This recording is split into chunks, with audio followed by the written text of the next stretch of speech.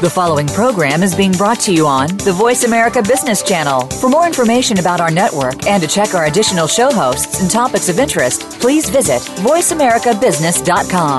The Voice America Talk Radio Network is the worldwide leader in live Internet talk radio. Visit voiceamerica.com. The views and ideas expressed on the following program are strictly those of the host or guests and do not necessarily reflect the views and ideas held by the Voice America Talk Radio Network, its staff, and management.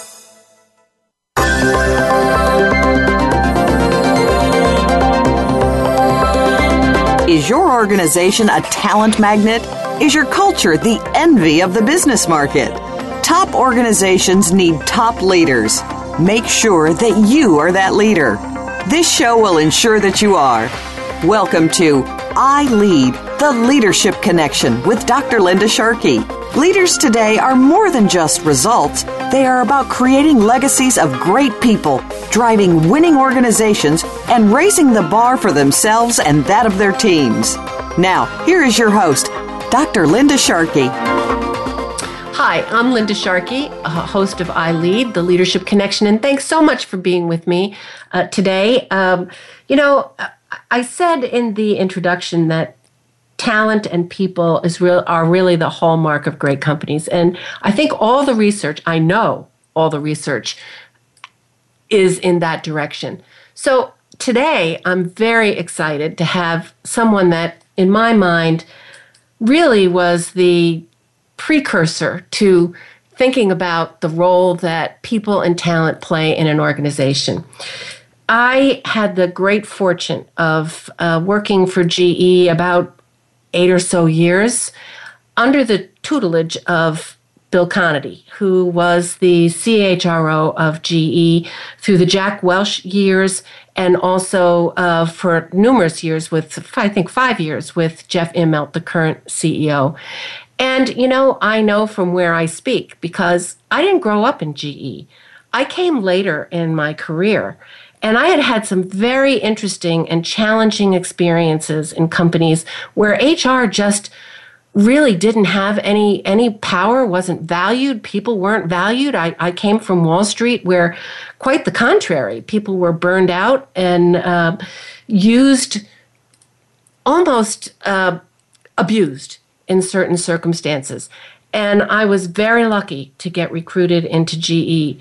And when I look at other companies and companies that I worked for since then and companies that I've consulted with since then, I do have appreciated how fabulous the HR community is in GE and how deep the connection to people and to leadership is in that company in a way that I've never seen anywhere else. And that's why I'm so excited to have Bill Conaty with us today. Bill is really recognized as a seminal leader in HR. People have emulated all over the world what GE just kind of did naturally and worked hard at doing. And I said before, Jack was the right-hand person to Jack Welch. I don't really think Jack took a move without consulting with Bill. And same for Jeff Immelt. Bill also is part of the National Academy of Human Resources, and he was named a Distinguished Fellow, which is their highest honor. So I'm just so excited to have you with us, Bill. Oh, sorry. So excited to have you with us, Bill, and just appreciate so much that you're taking the time out to talk to my audience. Great to be here, Linda. So, we talked beforehand. You've written, I think, a really phenomenal book, and, I do a lot of reading and research on these topics, and I love The Talent Masters. It's clear, it's simple, with a lot of great stories, and you wrote it with Ram Charam, who is a leading expert in the field of leadership development. So, what made you and Ram write this book? Well, Linda, to be real honest with you, writing a book after 40 years with GE was not on my bucket list, but it clearly was on Ram's. And Ram is someone that I had about a 20-year relationship with from my days in GE aircraft engines to the 15 years I spent in GE Fairfield working for both Jack and later Jeff. And Ram's theory of the case was that between his 40-plus years of outside consultant, really a world-class business strategist and CEO confidant, True. and my multiple decades inside GE, that we could offer something special, that we, a lot of books on HR and organization development have been written mainly by academicians. And right. The thought here was that between Ram's consulting background with practically every company, Fortune 100 company across the globe, and my in-depth experience with GE and some other external companies, that we could come up with something that had a more practical, simplistic approach to both business and HR. So much more practical and simple than theoretical. So we came up with the concept of Talent Masters, and we divided the book kind of in three sections. One, we developed what we call 7 principles of Talent Masters. I love those principles. We have to talk about those. Yeah, and they're again simple. And then we looked at we probably explored 20 companies, of which he's worked with, I've worked with. One or the other of us had intimate knowledge of all those companies that we talked about in the book. And all of those companies were not, say, on a scale of 1 to 10, they weren't all 10s when it came to talent mastery, but they were all companies that were embracing the 7 principles that we talked about. So they were in some phase of evolution towards what we would call talent mastery. So you had companies like GE and Procter & Gamble, which you might say would be, hypothetically kind of the top of the curve. Yeah. And then you had companies that were Goodyear, who, I now sit on their board, but at the time I was just a coach to their incoming CEO. They were probably a 4 on a 10 scale. Then we had companies like LG Electronics, who maybe was a 2.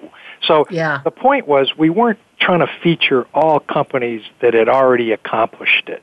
We were trying to say, hey, these are a set of principles that will get you there if you have the staying power. Many of the companies have, some of them haven't. Some of them haven't stuck with it, and they've fallen right off the cliff. But so we developed the principles. We did in-depth studies of 15 or 20 companies. And then the third piece was we provided a toolkit, kind of our lessons learned and how people could take what we've learned and actually apply it in any size business. We fully realize that companies aren't all the size of GE's and Procter & Gamble's and Novartis's, but we wanted something that any size company could use and customize it to their needs. So it was that was the impetus. That's what we ended up doing, and it played out pretty well. It did play. It's a great book. So let's talk a little bit about those principles, Bill. Can you share them? You spend a lot of time around values and meritocracy, enlightened leadership.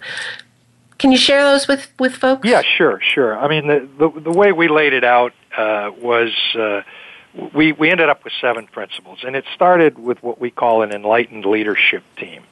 And that enlightened leadership team starts with the CEO.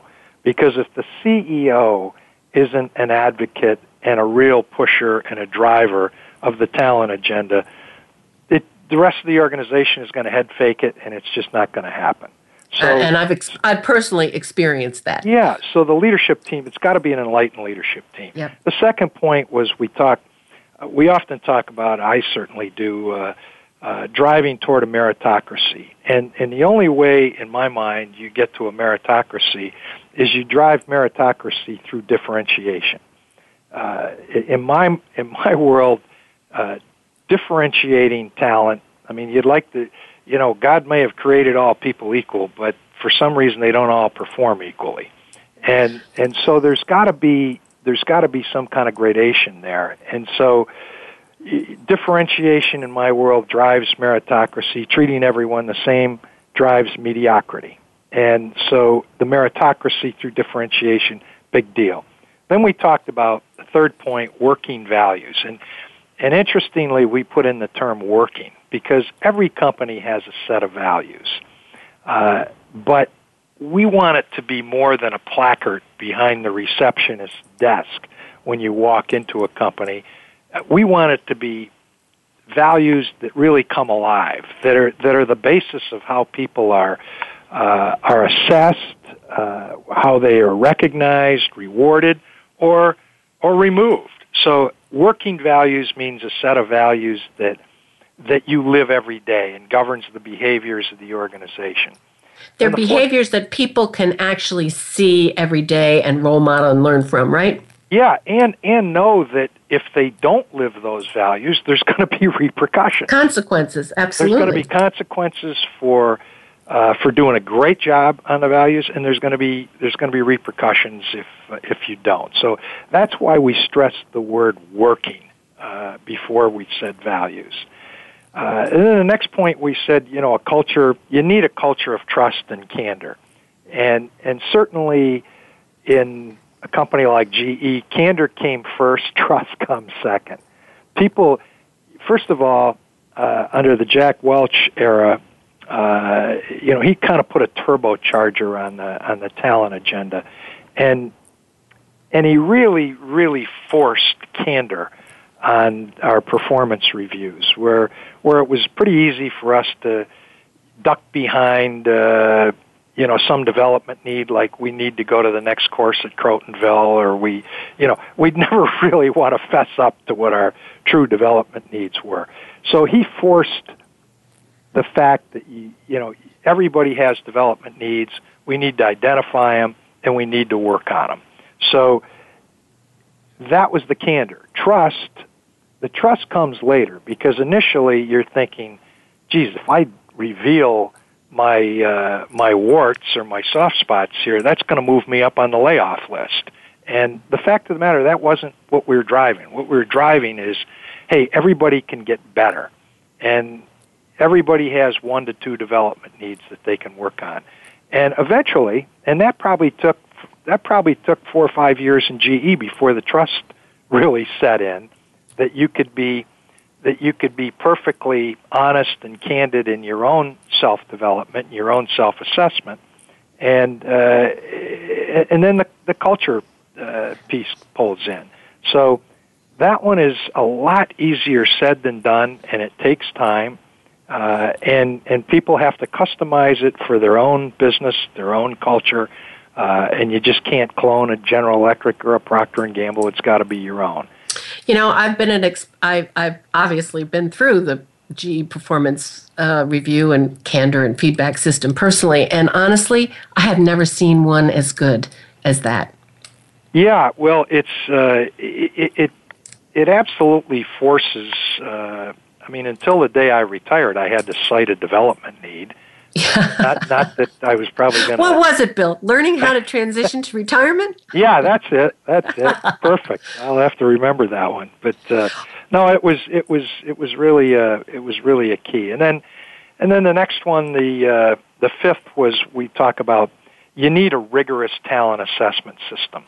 It doesn't necessarily have to be a clone of GE or P&G, but you need some kind of a rigorous talent assessment system. So we had that, and we didn't wait for formal performance reviews. If someone was doing a great job, you'd tell them that day. You'd recognize, you'd reward them. If they slipped up, you'd make sure they knew that day. So we did things kind of on a real-time basis, and then formally, a couple of times a year, we would have formal reviews. And so, some kind of a talent assessment system that fits your culture, fits your business is key. And then the sixth point was a business partnership with human resources. And as you prefaced in your earlier remarks, Linda, you mentioned that all HR organizations aren't the same, and in many organizations, HR still isn't a business partner. Correct.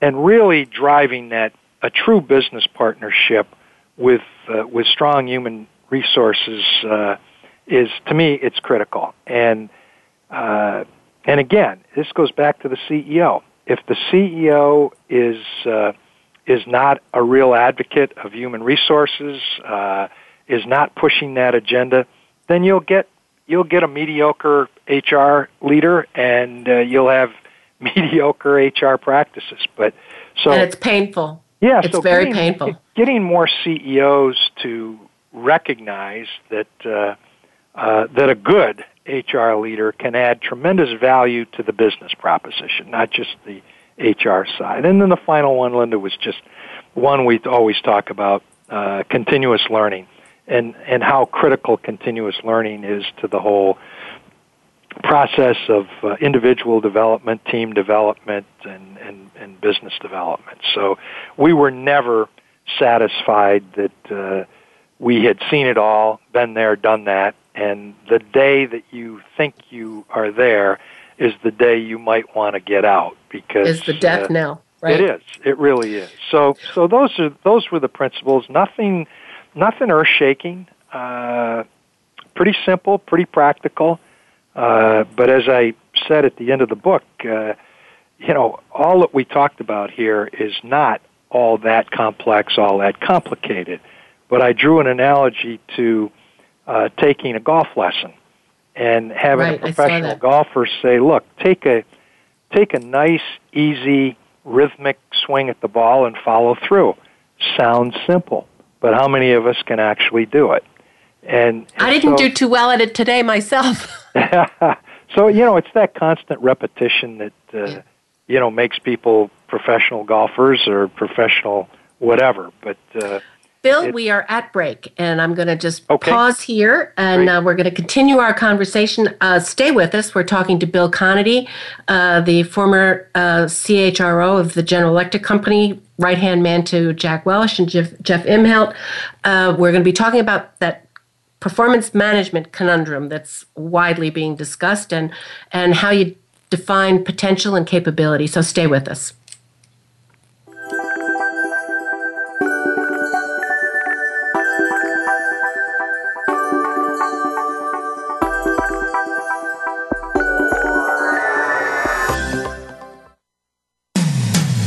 When it comes to business, you'll find the experts here. Voice America Business Network.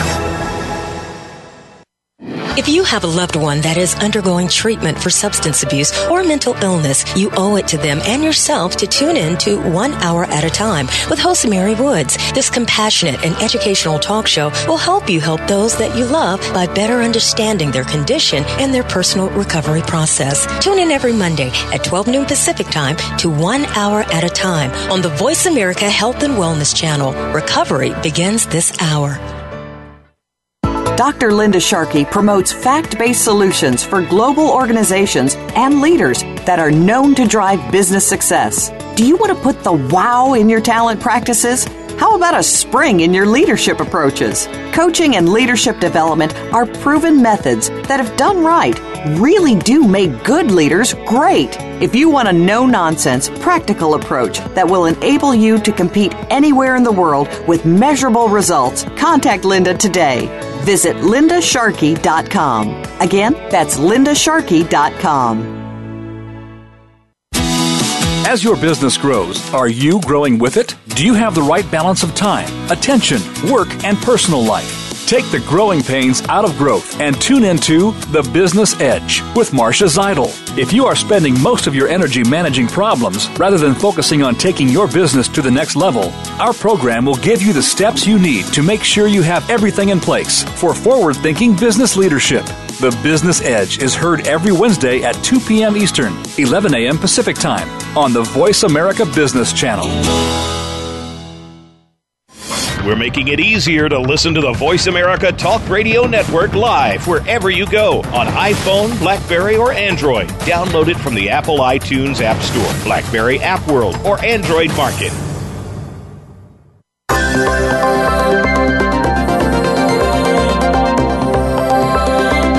You are tuned in to I Lead, the Leadership Connection. To speak to Dr. Linda Sharkey or her guest, please call in to 1-866-472-5790. That's 1-866-472-5790. Or you can tweet the show at #ILeadTLC. We'd also love to hear from you by email. The email address is radio@lindasharkey.com. Now, back to I Lead, the Leadership Connection. Hi, welcome back. I'm Linda Sharkey, your host, and with me today is Bill Conaty, the retired Chief Human Resource Officer for the General Electric Company for well over 20 years, 40-year career at GE, an individual who clearly shaped the field of talent management before it became so hot. Most of the companies in the world try to emulate what GE had been doing for years under Bill's and Jack's leadership. You know, a big hot topic that's out there right now and is this whole notion of performance management. How do you do it? Should we do it? You know, is it having the negative effect or a positive effect? And I have to say, I've been doing performance evaluations for 30 years, and I set one up in New York State government under Mayor Cuomo. Most people don't like them when they're onerous and they're, pages and pages and the goals aren't clear and you only have a once-a-year conversation and the purpose of the conversation is, strictly compensation. But when I got to GE, we had what was called the EMS, and I'm sure you know what that stands for, Bill. I never did remember, but we had an EMS, and it was a great, great form. It was 2 pages. And in it was that candid discussion of here are your strengths, here are your development needs, what's your career issues. And you could never put in, I want to go take a course in whatever. You had to really talk about your behavior and have a great dialogue, with your boss. And it was an enlightening and enriching experience, not like it is in many other companies. So, Bill, what is your take on this whole discussion of where people want to throw out performance management systems and create something else? Well, I don't know what the something else is. I do know that, I haven't run into a company yet that doesn't say, we have a strong performance management system. And to me, performance management systems, you don't have a performance management system unless there's consequences. And consequences, in my mind, mean that you have to readily be able to identify your best and brightest and recognize and reward them. And most companies do a very good job at that because that's the easy part. But simultaneously, you have to take a look at your less effective performers and make sure that you're addressing them at the same time you're addressing your high-performance people, giving them development feedback, giving them an opportunity to get back on the right track to improve their performance. And if they can't, there's got to be consequences. They've either got to shape up or leave the company. And if you don't do those kind of things, if you don't differentiate, then you don't have performance management, and you definitely don't have a meritocracy. So I think that, if somebody's got a better play out there, great. And how you differentiate is up to you. I mean, you have to do what's comfortable in your own company. But a company like GE, from the day I joined them, 4+ decades ago, I knew that I was going to be rated and either on a 1 to 10 scale, a 1 to 5 scale, a ABC scale, a 20, 70, 10. So it was part of our culture. It was part of our culture. It's not something that we had to airdrop in. And we had, I can distinctly remember when I was working with Jack, we had all kinds of companies coming in to benchmark us. Ford Motor Company was one of them. And they came in and decided, well, if Jack Welch and GE can do ratings and rankings, ABCs, then we ought to be able to do it too. And they went back and just airdropped that into Ford Motor Company. ended up with a massive class action suit with everyone over 40 years of age, and they had to bail out. They had to dump it, and a CEO and an HR leader got fired in the process.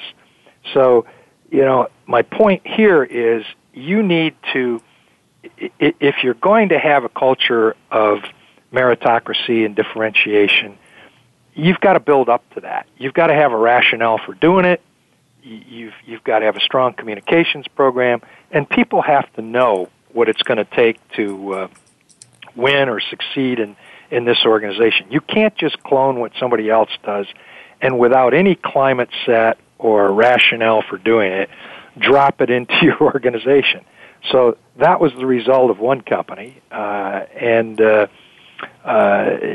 we've just always believed in some form of differentiation. Now we've differentiated to a fault. I mean, we've tried to.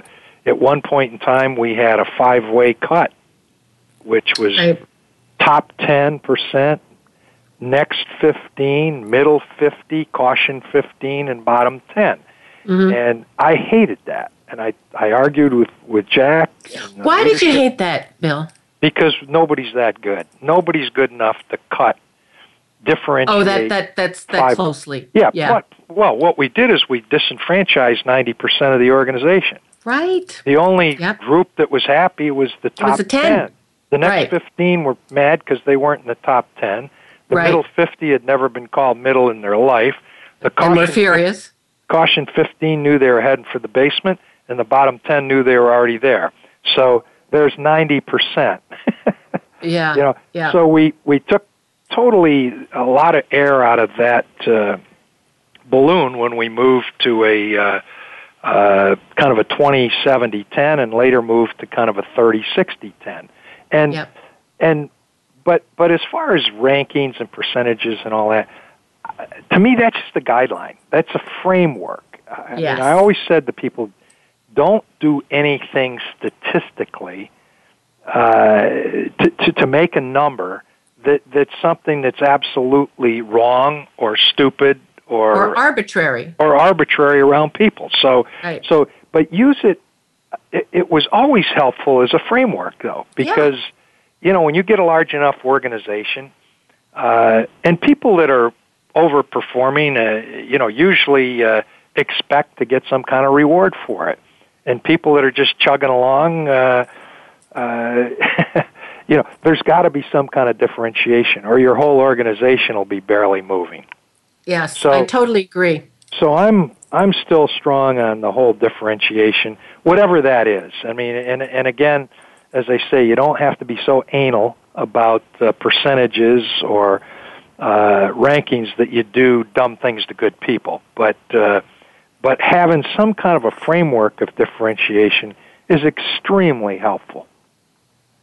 And I think that was, for me, the whole talent approach that GE had was a framework into which people could really, and we used that framework consistently around the world. The answers might have been different. Maybe somebody had a 20-70-10, maybe somebody else had a 30-60, 10. But it generally caused a thought process that people had around talent that you don't see in a lot of other places. Right, absolutely.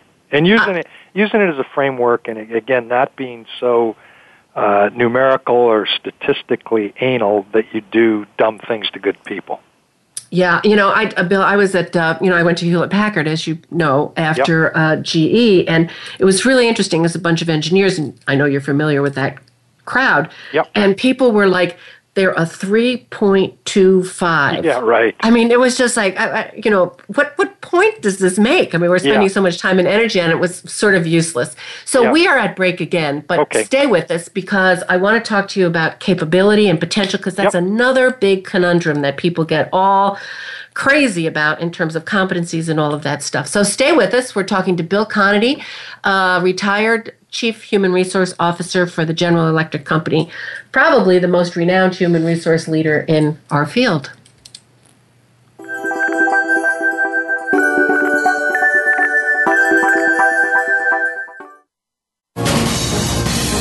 Voice America Business Network. the bottom line in business. Dr. Linda Sharkey promotes fact-based solutions for global organizations and leaders that are known to drive business success. Do you want to put the wow in your talent practices? How about a spring in your leadership approaches? Coaching and leadership development are proven methods that, if done right, really do make good leaders great. If you want a no-nonsense, practical approach that will enable you to compete anywhere in the world with measurable results, contact Linda today. Visit lindasharkey.com. Again, that's lindasharkey.com. Tune in to the Voice America Variety channel on the Voice America Talk Radio Network. Voice America Variety broadcasts a diverse array of topics, reaching a global community. Our experts come from all walks of life, and the topics they discuss are everything from current events, arts and entertainment, leadership, parenting, relationships, self-improvement, career advice, and a variety of other topics. Check us out today. You're sure to find something of interest. Voice America Variety. Talk on today's hot topics. Become our friend on Facebook. Post your thoughts about our shows and network on our timeline. Visit facebook.com/Voice America.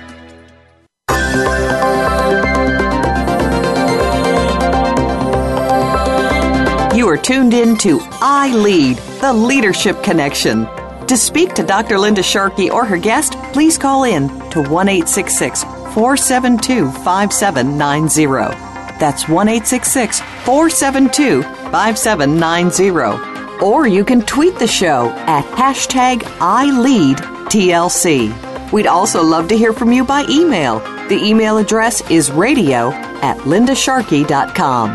Now, back to I Lead, the Leadership Connection. Hi, welcome back. I'm Linda Sharkey, your host, and with me today is Bill Conaty, retired human resource leader for General Electric, but certainly not retired from the business world. He's an advisory partner at Clayton, Dubilier and Rice, a private equity firm, does a lot of investing, advising with key leadership groups around the world. They're located in New York City and in London. And he's on the board of some very significant companies, a hospital board that Bill was just at this week, and also on the board of Goodyear. He consults with the who's who of the Fortune 500. So Bill has kept his hand in this whole field, and he's one of the few really human resource people who is sought after to be on company boards. It's actually something that a lot of human resource people would like to do, but don't have the clout that Bill has. So, Bill, we were talking about performance management, and great discussion there. I want to also get to this whole notion of potential capability. I know we used to do the 9-box. It's widely used all over the world. But it's that conundrum that people seem to get into of what constitutes potential. Can you, and you know, where competencies come into play? I'd love to get your perspective on that. Yeah, I think you almost touched on it, Linda. I mean, I think, you know, the way we always looked at it at GE was potential was kind of a combination of results, getting the results, making the numbers, and having the values. And that was a 50-50 proposition. And people that moved up the line, we used to say that making the numbers, getting the results, was a ticket of admission. That kind of keeps you in the game. And then your values were what really moved you up in the hierarchy in the organization. So you needed both. You needed to get results, making the numbers. That was the ticket of admission or the ticket to ride. But then how great your values were, and values meaning some of the things we talked about earlier, and your ability to lead. That's what we used as kind of the governing force as to who moved up in the hierarchy, who moved up into bigger jobs. It was every bit as much values-driven as results-driven, but you needed both.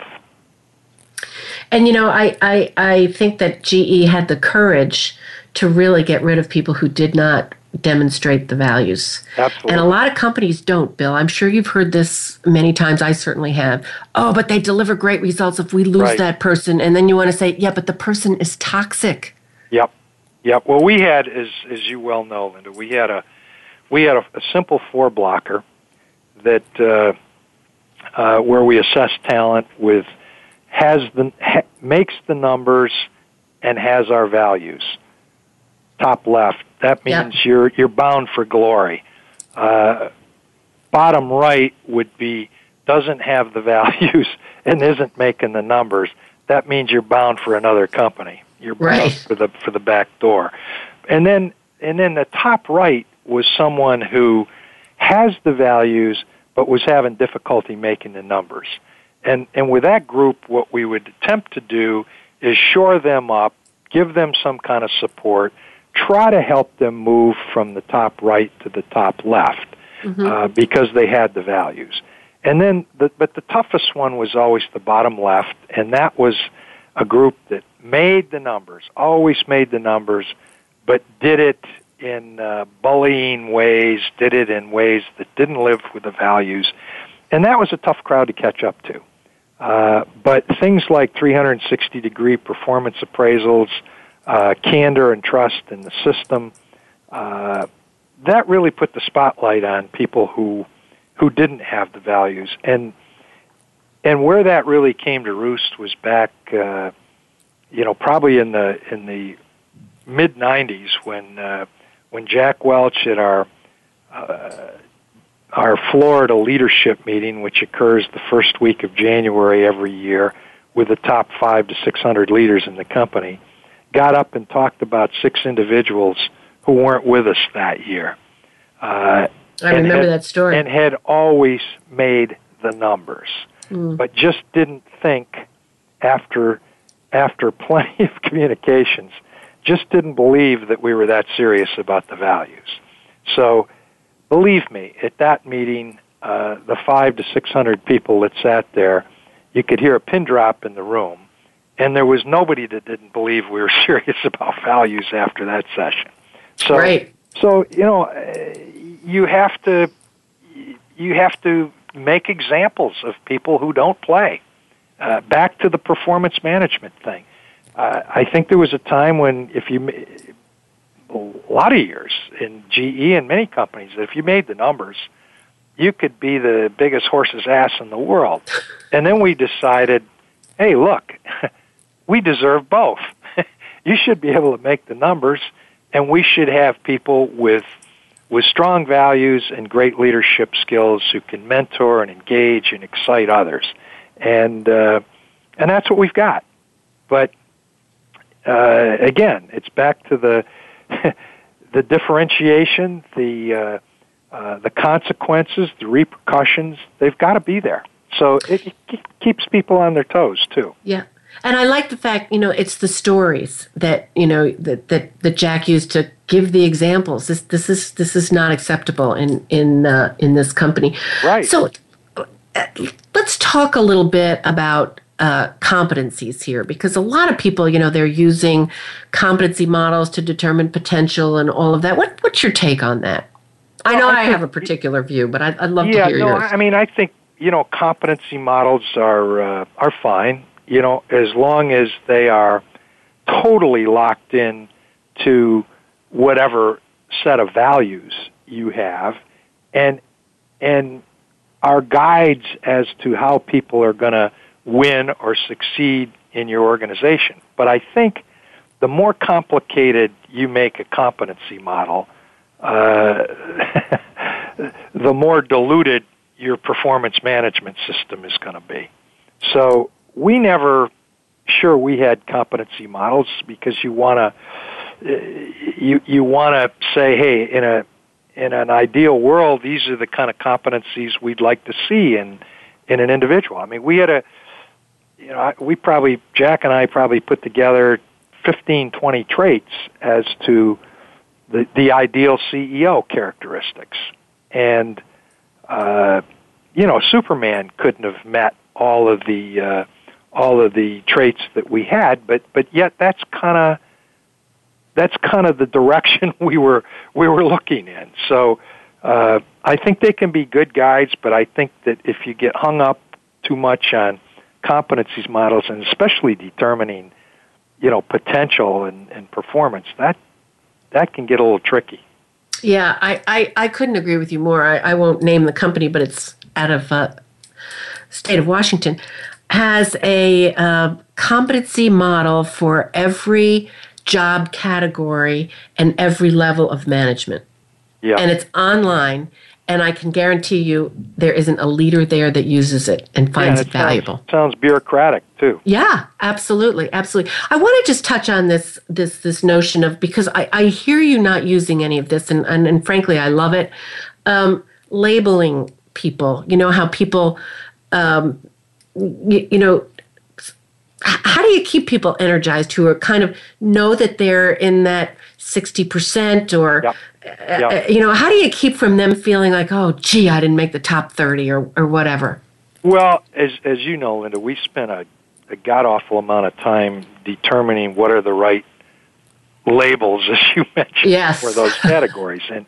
And I think that, certainly at the end, when I left it, we were on a 30-60-10 play, and the 30 were considered top performers. So that's kind of the label, that the unofficial label, top performers. But the middle 60 we considered highly valued. Yeah. So I don't mind being highly valued. No.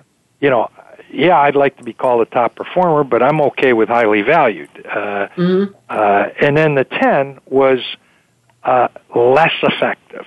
I mean, we, as you know, we moved from least effective to less effective. Right. And so, the less effective kind of says, okay, that's not the category you want to be in, but if you can address the development needs on the work plan that's been laid out for you, you can move from less effective into highly valued. It didn't happen all the time. I mean, you could move from less effective to top performer. Right. And I've seen that happen a couple of times. And so... And I just want to stop you there for a second, Bill, because I go to so many places, and you'd probably do too, where somebody says, well, GE just lobbed off the bottom 10. I said, well, where are you getting that from? That is really not true. What is true is what you said. If somebody gets the feedback, can't make it, then But a lot of times, people moved out of that, what we used to call probably the acronym, I don't know if you ever heard this, but the LEPR category, less effective performer. That moved out of that category. Either they took a different job, they changed their band, or they, developed the skills that they needed. It wasn't necessarily that everybody got booted out of the company. No. I mean, under Jack, Jack used to really, really advocate the bottom 10. But seldom was it 10%. Right. It was some... in some places maybe it was, but it was certainly 5, or 6 or something like that. But again, back to not being anal about percentages, numerical numbers, but using it as a guideline. When you've got 330,000 employees, you ought to be able to differentiate, and if you can't, you really got a problem. Yeah. So I want to explore two other things with you, and I have a question coming in from the field. But quickly, what from your experience, and now you've been out of GE, you consult with so many companies. What do you see as the future of HR? What do you see as the things that really great HR leaders need to be thinking about? And, let's put aside business partner, because if you haven't made business partner by this time, the odds are probably slim that you will. But, in the next 30 seconds, what do you see? Well, I do think I do think that you've got to consider the business first and HR second. And most people look at that the other way around. Because if you aren't developing your HR vision, your strategy, and your talent around the business priorities, then you're totally out of sync. Yeah. So I think we need more operationally savvy HR leaders that can make that linkage. Yeah. Okay, we are at break, but we are going to continue this discussion. And I do have a question in from the field, Bill, about, 3 pieces of advice that you would give to an aspiring, great HR leader. So stay with us. We're talking to Bill Conaty. Great discussion about performance and capability. And, I hope everybody who's listening takes it to heart. And also that you get a copy of their book, The Talent Masters, Why Smart Leaders Put People Before Numbers.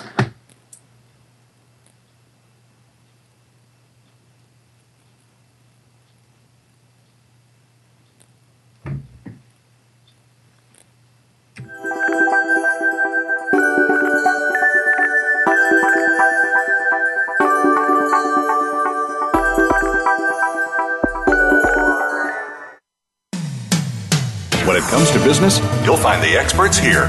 Voice America Business Network. Dr. Linda Sharkey promotes fact-based solutions for global organizations and leaders that are known to drive business success. Do you want to put the wow in your talent practices?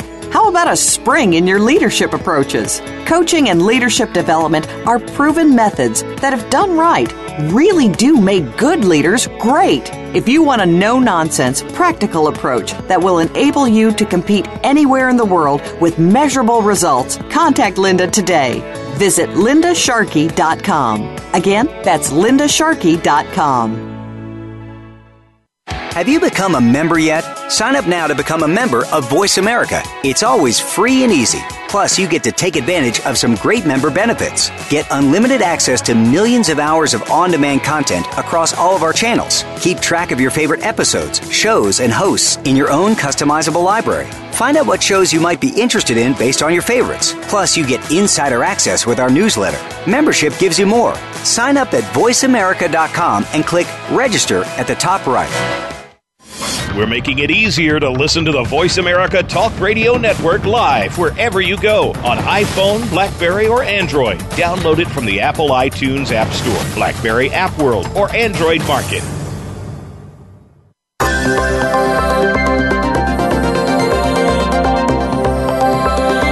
You are tuned in to I Lead, the Leadership Connection. To speak to Dr. Linda Sharkey or her guest, please call in to 1-866-472-5790.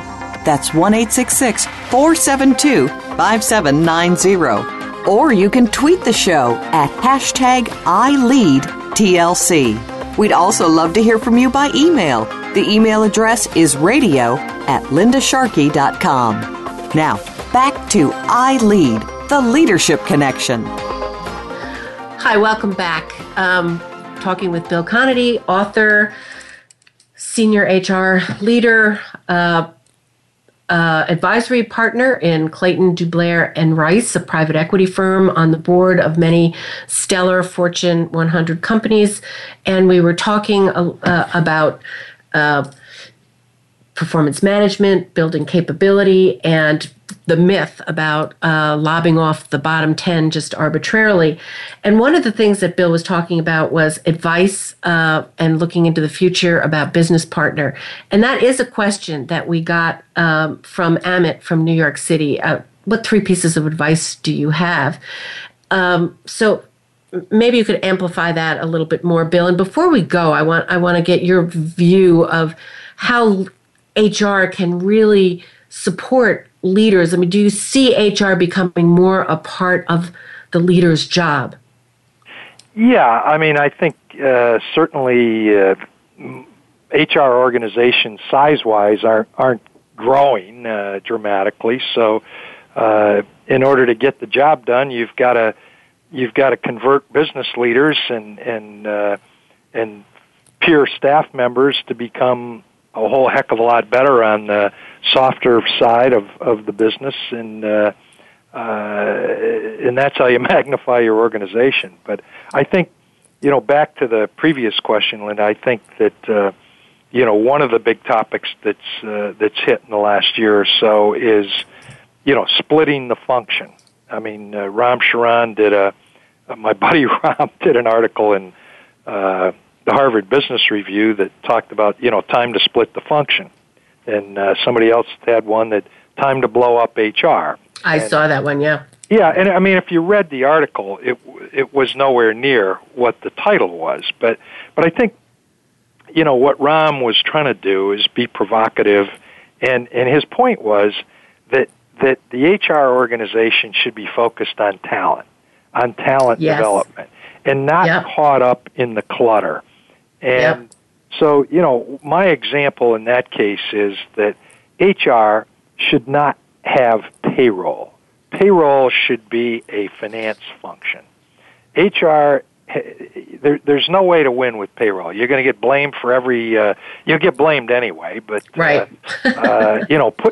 Put some of that administrivia back where it really belongs, and clear the deck so that you really can make an impact on the talent agenda. So I think that's that's a lot of what's been talked about at a high level in the function in the past year, because people were just apoplectic about Ram's article, and I said, hey, look, he's making a point. He's being provocative. He's pushing the envelope, but it did cause a little stir. It did, but because of that title. But I do have to tell you, Bill, that I have been in many, many places after GE where the HR people did not see their role as aggressive in the whole talent field, and right. I always was like, so then what do you do every day if it's not knowing the talent? Yep. Go along and get along, and that's a short-lived play there. Yeah, and that play keeps you from being the business partner. Right, exactly. So they absolutely go hand in hand. Yeah. Well, the question, Linda, was on advice. 3 pieces of advice. Yeah. Advice for HR people, or just people? Just people. HR people aspiring to really be leaders in their field. Yeah. Well, I've always said, look, do the job you're on today better than anybody's ever done it in the past. Act like it's the last job you're ever going to be on. And if you do those 2 things, it won't be. You're destined to move up in the organization. On the conversely, what a lot of people get hung up, too focused on what I'm going to do next, and they miss the only leverage points they have, and that's the job that you have today. So, those are a couple of pieces of advice. And then I would also say, one that I see, I see it in all organizations, but I see it particularly in the HR function, and one that I drive home is to say, become a problem solver, not a problem identifier. You've got to be a problem identifier to be able to solve the problem. But too many HR people think it's their job to identify the problem and then dump that off on their CEO or their boss. And I never, in any job I was ever in, and certainly working for both Jack and Jeff, I took them some awfully ugly problems from time to time. And you'd see their face turn and like, oh, God, what are we going to do now? And my comment was always, look, here's the issue. Here's what I'm doing about it. And if it blows out of shape, I'll be back to talk to you again. I don't want you to do anything about it. I'm handling the issue. I just want you to be aware of it in case it comes up another channel, and I don't want you to be blindsided. And they would say, oh, great. So point being, I always felt it was my job to take issues off the CEO's desk, not add to the pile. And then I was always kind of the most welcome guy at the door when I'd stick my head around the door for an informal with Jack or Jeff. Hey, come on in. But if they think you're coming in to drop another turd on their desk, you are not welcome. They get plenty of those from the CFO and the general counsel. Don't make it the HR person, too. Yeah. I think those are three fabulous pieces of advice. And Bill, thank you so much for being on the show. And I want to also personally thank you. It was a privilege to have the opportunity to have worked on as part of your team and being part of the GE HR community. It was a wonderful and enriching experience. So thank you. It was great having you on the team, Linda. Well, I really appreciate that, Bill. And so next week, we're going to be we're talking to Nazanin Razi. She is the co-author with me of the book, Winning with Transglobal Leadership, and we're going to be talking about the trends going forward for leaders of the future and what our research has shown. Additionally, I'm going to be joining former HR leaders at GE. I'm very flattered and humbled to be invited to come and to talk about coaching to that group. So we have a couple of really great shows coming up. We are going to be having some encore shows. We're going to be bringing back Marshall Goldsmith to talk about his new book, Triggers, and how that's been going. And then we are also going to be doing a series and some discussion of some of the tenets and trends that are impacting the world of work that are going to cause us to have to think differently about how we design our organizations, how we build capability, to look at some of the rules and the regulations that may have been artifacts from the industrial era that really are not necessarily going to play in this highly technologically linked global environment. And what are the things that we're going to have to think about as leaders and HR practitioners to really keep our organizations viable? And I think Bill said I think he said many incredibly important things, but one that I want to underscore. Talent is the hallmark of great, long-standing companies. And getting a framework and a process that's integrated in place that helps you understand your talent, develop that talent, and move that talent continually towards increased excellence is where our heads need to be, because you're not going to have people working for you for 20 years. The statistics say people may have a job with you for a tour of duty for 3 years, but you want to build somebody in your company who leaves on a good note, who's gotten something from you, and who you've gotten something from them and helped them succeed. So it's going to be a very interesting discussion. We're going to be focusing on this for the next month. And GE has changed their performance management system. I'll be very interested to hear about it, and we'll be sharing it with you on our next show. So thank you so much for being with me. And I just am so thrilled to have had Bill Conaty on the show.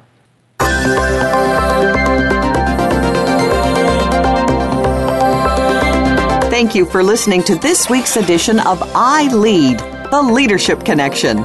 Please join Dr. Linda Sharkey again for another show next Thursday at 2 p.m. Pacific Time, 5 p.m. Eastern Time on the Voice America Business Channel. Have a successful week.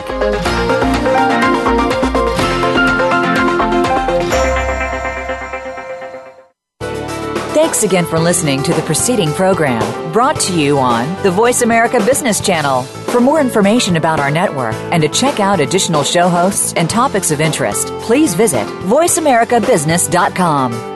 The Voice America Talk Radio Network is the worldwide leader in live Internet talk radio. Visit voiceamerica.com. The views and ideas expressed on the preceding program are strictly those of the host or guests and do not necessarily reflect the views and ideas held by the Voice America Talk Radio Network, its staff, and management.